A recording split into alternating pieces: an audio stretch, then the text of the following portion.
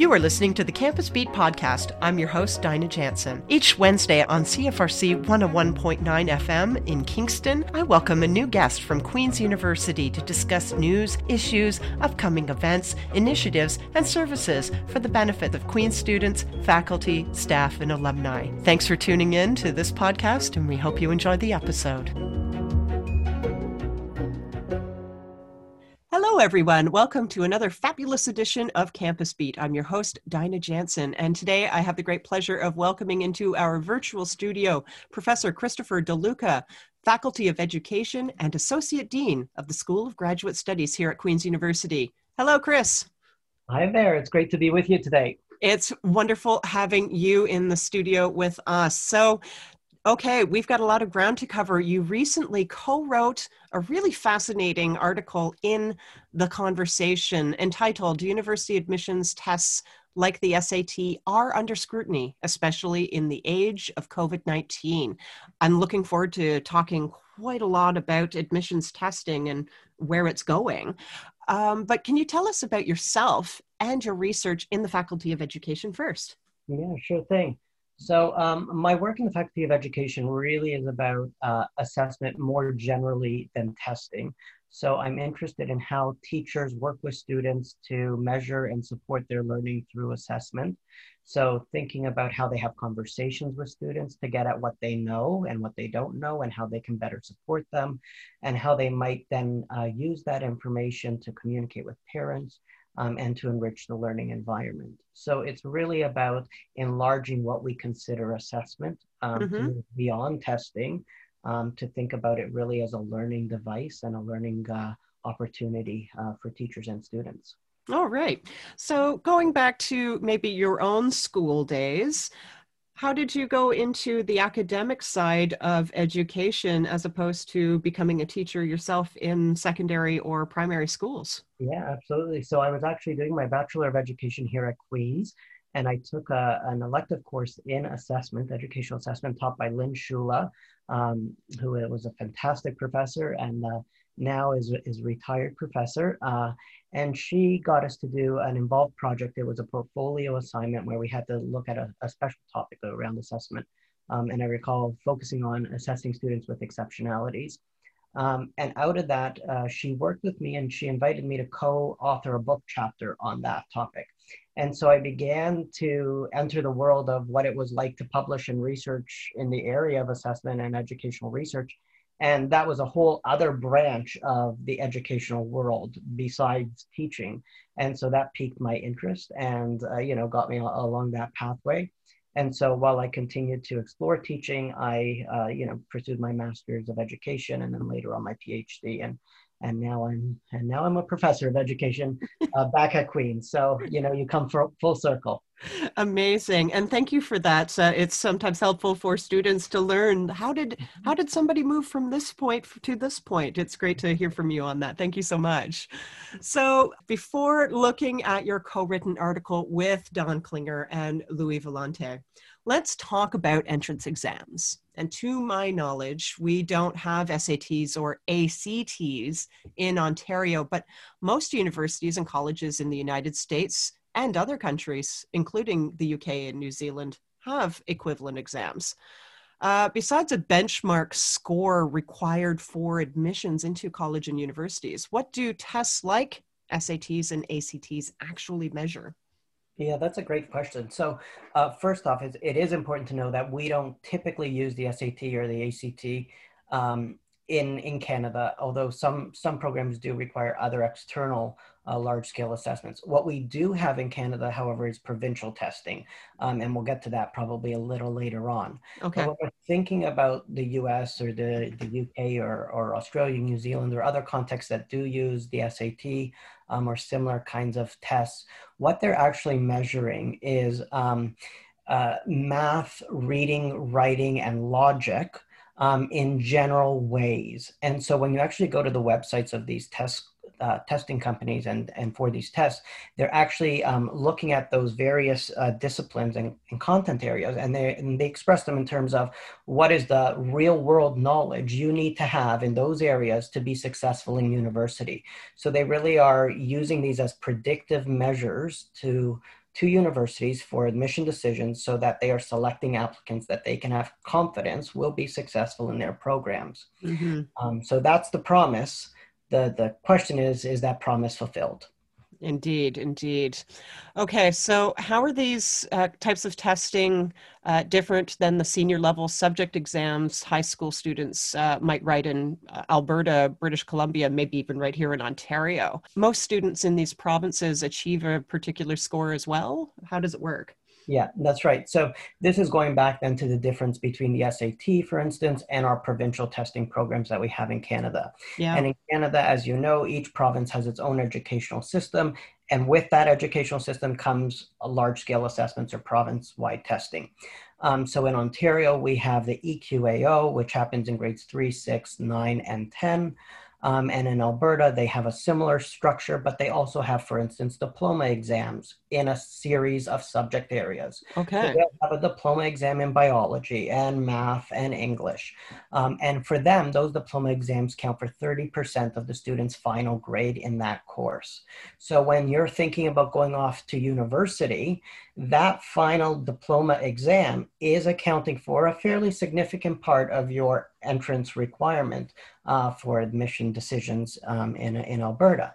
It's different for BC, for instance. They did have diploma exams. Now they're phasing them out. They're moving more towards what we have in Ontario, which is in Ontario, we've got the grade 10 literacy test, which is a requirement to graduate. So you can take the grade 10 test, and if you fail it, you can take it again. If you fail it again, you can take it again. If you fail it again, you can take a course instead. So there's multiple opportunities for success. The key there is just passing the test. Mm-hmm. It's not linked to any one specific uh, grade or course. The difference then between provincial tests and the SATs is that they tend to be linked more to our provincial curriculum. So more closely tied to what those students are learning in classes, Mm-hmm. whereas those SATs or ACTs are broad reaching aptitude tests. So they Okay. may or may not link as well to what those students are learning in their classrooms. Indeed, indeed. Now, the co-written article in the conversation that you did with Don Klinger and Louis Vellante, it noted that Yale, Cornell, and Columbia universities, among others, have announced that they will not be requiring SAT or ACT exams for fall 2021 applicants, and that even before the pandemic, entrance exams have been under increasing scrutiny, even by some of these super hard to get into Ivy League schools. So can you break it down for us? Why the scrutiny? Where is it coming from? And is this been ongoing for a while, or is this something relatively new? Yeah, so I mean, entrance exams have a great allure. You know, it's an efficient way of accepting students, and it makes it look like a very fair, transparent process. Everybody writes the same exam, and those with the top scores get into the school.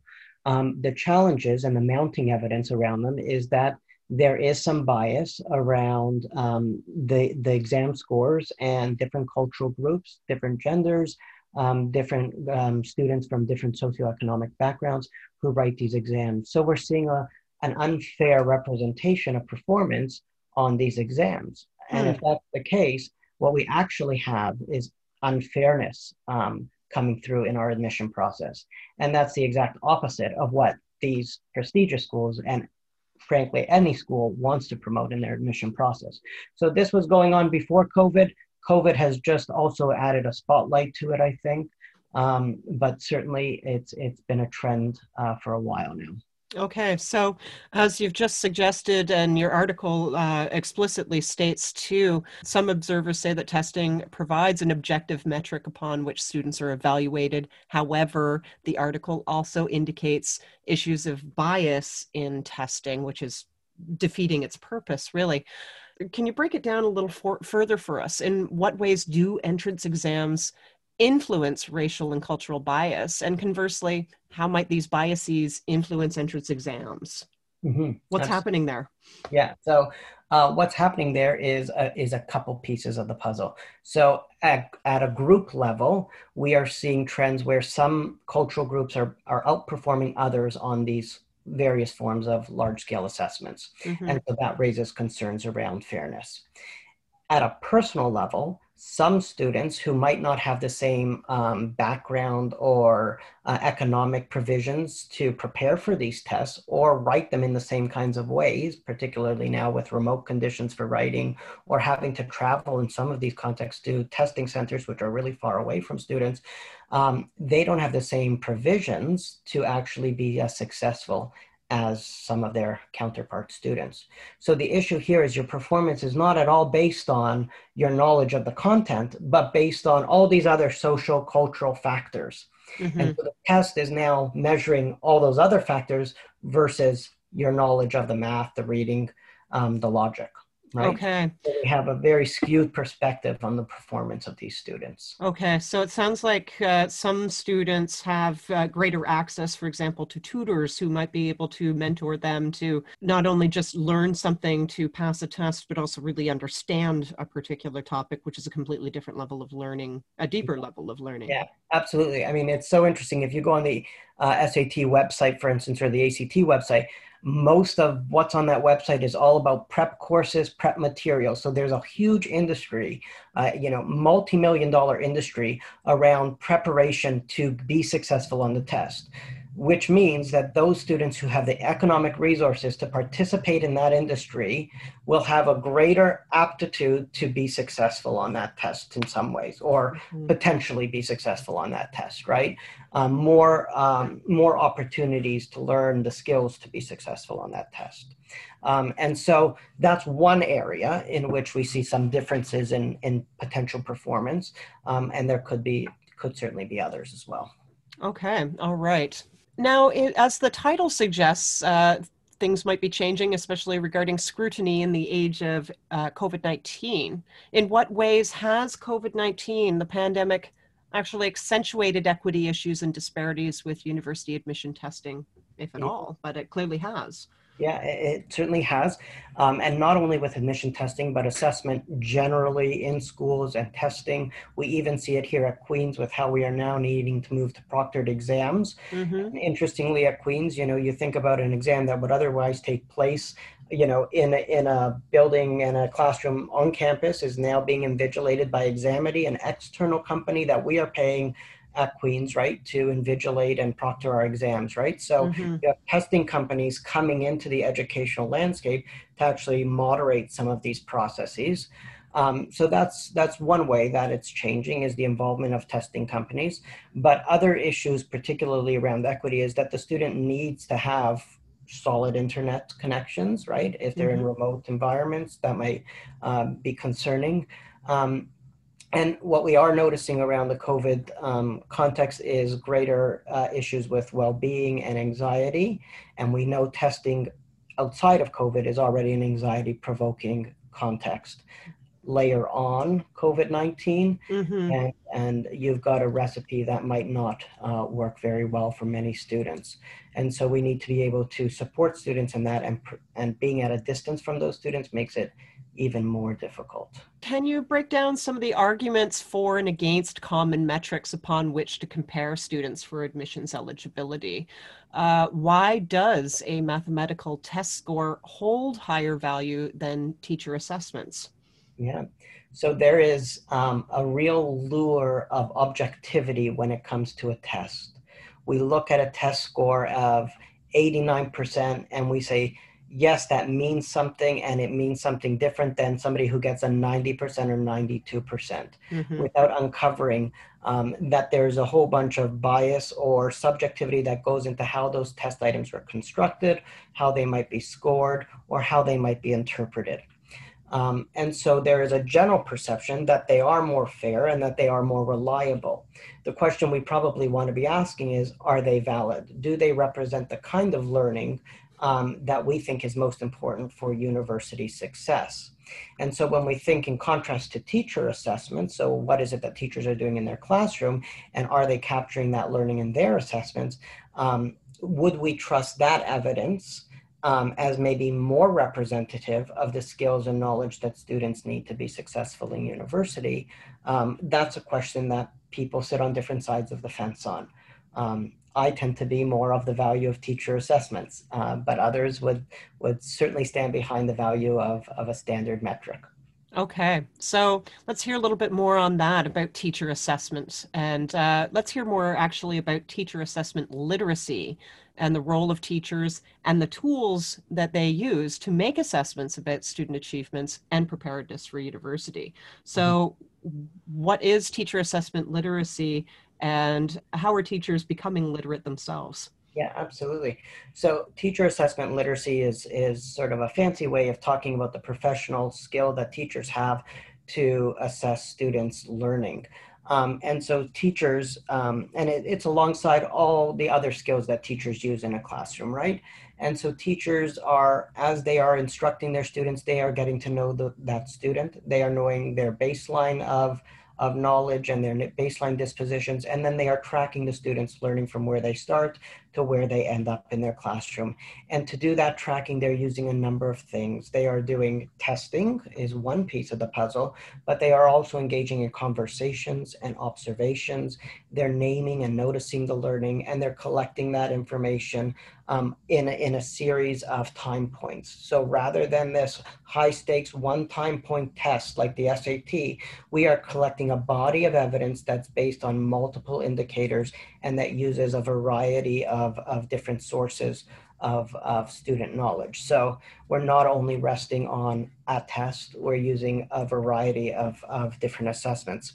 And then the representation of that can look quite different. So if we are wanting to talk to parents about what that student knows, we can have a conversation with them, or we can do a documentation wall, or we can show them in a report card, which is obviously the most common way. If we want to communicate that to universities, we might construct a report card grade, but there's different ways that achievement gets reported on that.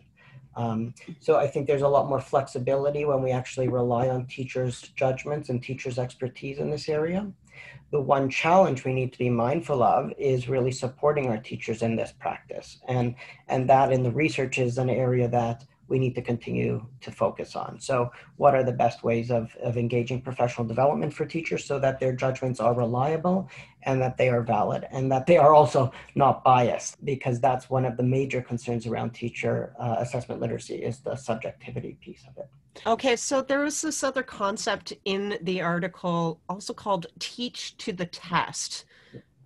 What is it and why is it problematic for genuine learning? It goes back to what we were talking about a little earlier, but let's flesh this out a little more. Yeah, so teaching to the test, also known as washback, is this concept where when you have any test that has a high stakes consequences like university admission, like a scholarship attached to it, that becomes the main goal of your classroom teaching and learning.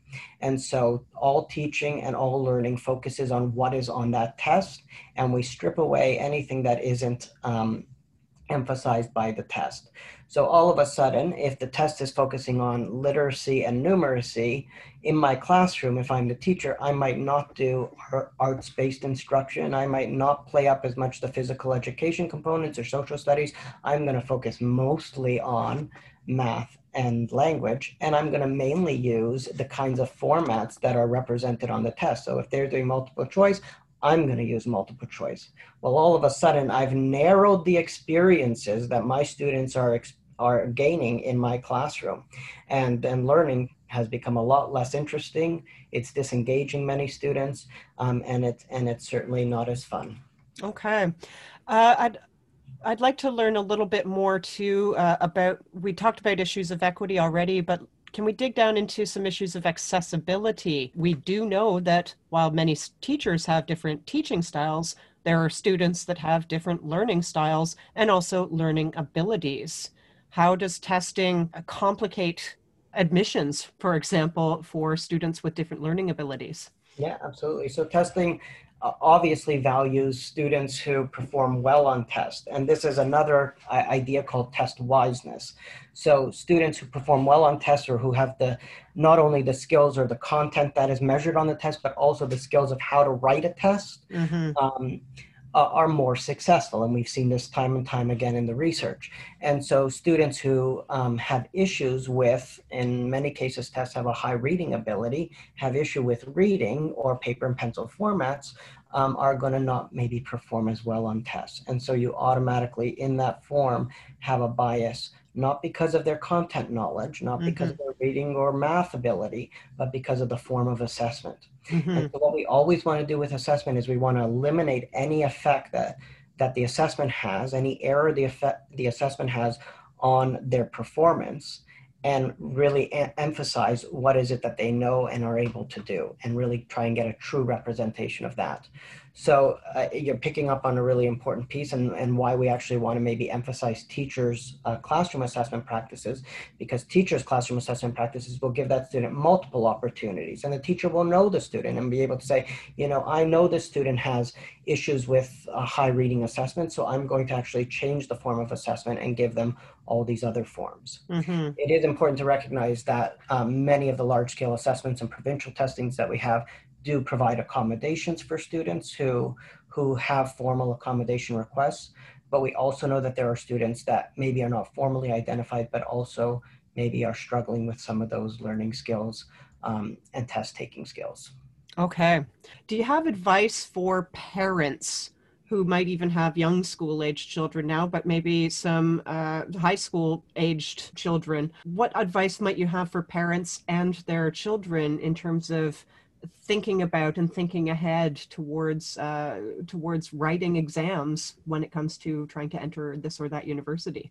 Yeah, so I think that it's important to differentiate Canadian context from many of the other contexts, because we don't emphasize large scale external exams in the same way in Canada in many provinces.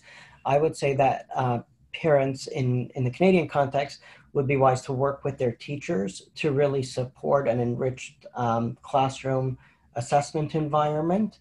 And by doing that, we diversify the learning that the students are experiencing, and that they will perform well on their classroom assessments and the assessments that are linked to the curriculum that they are learning. Um, and so we'll be successful on the assessments that are tied to those curriculum in the Canadian context. If you're outside of the Canadian context and you're writing large scale assessments that are maybe not linked to your curriculum, then you're having a slightly different conversation. Then there might be a more strategic approach to acing those exams, but that's why some of those universities are moving away from them. Okay. And so lastly, yeah, here's your hot seat question. What's your take? Do you think the SAT test scores are reliable measures of whether a particular student has the necessary knowledge and skills to succeed through 4 years of university? Yeah, so I would actually change the question, because Okay. I think it's the question. The important question is not, are they a reliable measure? I think they're a perfectly reliable measure. They consistently measure student performance. The question we should be asking is, are they ethical to use? Are they fair to use? And do they validly represent student learning? And my response to that is, I think we could use alternative measures and rely more so on what teachers are doing in their classrooms, who are closer to the learning and closer to the students, to get more accurate representations of what students know and are able to do. Amazing. Thank you very much. And thank you for correcting the question. Not Awesome. at all. It's a common question that most people would ask. Okay, all right. So thank you very much, Christopher DeLuca, professor in the Faculty of Education and Associate Dean of the School of Graduate Studies here at Queen's University. We've been talking about the conversation article that Professor DeLuca has written with Don Klinger and Louis Vellante, entitled University Admission Tests Like the SAT Are Under Scrutiny, Especially in the Age of COVID-19. Professor DeLuca, thank you very much for joining us. It's been a pleasure to be here. Thanks so much.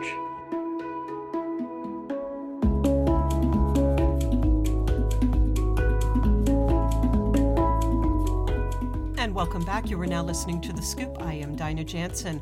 The Tea Room at Queen's University has shut its doors as of November 13th and will remain closed until the end of the academic year. The Tea Room, operated by ENGSOC, otherwise known as the Engineering Society, reopened its doors on September 28th after a lengthy closure beginning in March 2020 due to COVID-19. When it reopened, the Tea Room resumed operations throughout the fall on a takeout service basis only. Engineering Society President Spencer Lee told the Queen's Journal that the Tea Room operations have unfortunately become untenable because of the continuation of remote delivery of classes at Queen's Remote delivery will continue at the university through the remainder of the academic year, while winter temperatures and weather conditions provide additional challenges to the tenability of Take-It service delivery. The Journal further reported that all staff, except for the head manager, have been terminated, and according to Lee, processes exceeded all regulations and obligations set out in the Employment Standards Act. Lee also told the Journal that the tea room will reopen as soon as it's possible. And in other news, on November 18th, the university's library system here at Queen's has expanded COVID-safe study spaces from 150 seats bookable to a maximum of 32 hours per month to 244 seats between Stauffer Library, McCory Hall, and the Education Library for up to 60 hours per month. Students are reminded that they must clean all booked areas before and after each use, and that face coverings are required and physical distancing measures are in place at all three buildings. Spaces are monitored by Queen's student constables at all times. Students are required to show their student card, their booking confirmation, as well as their COVID-19 self-assessment, accessible through the Queen's secure application. Students may book study space at any of the three locations by visiting library.queensu.ca.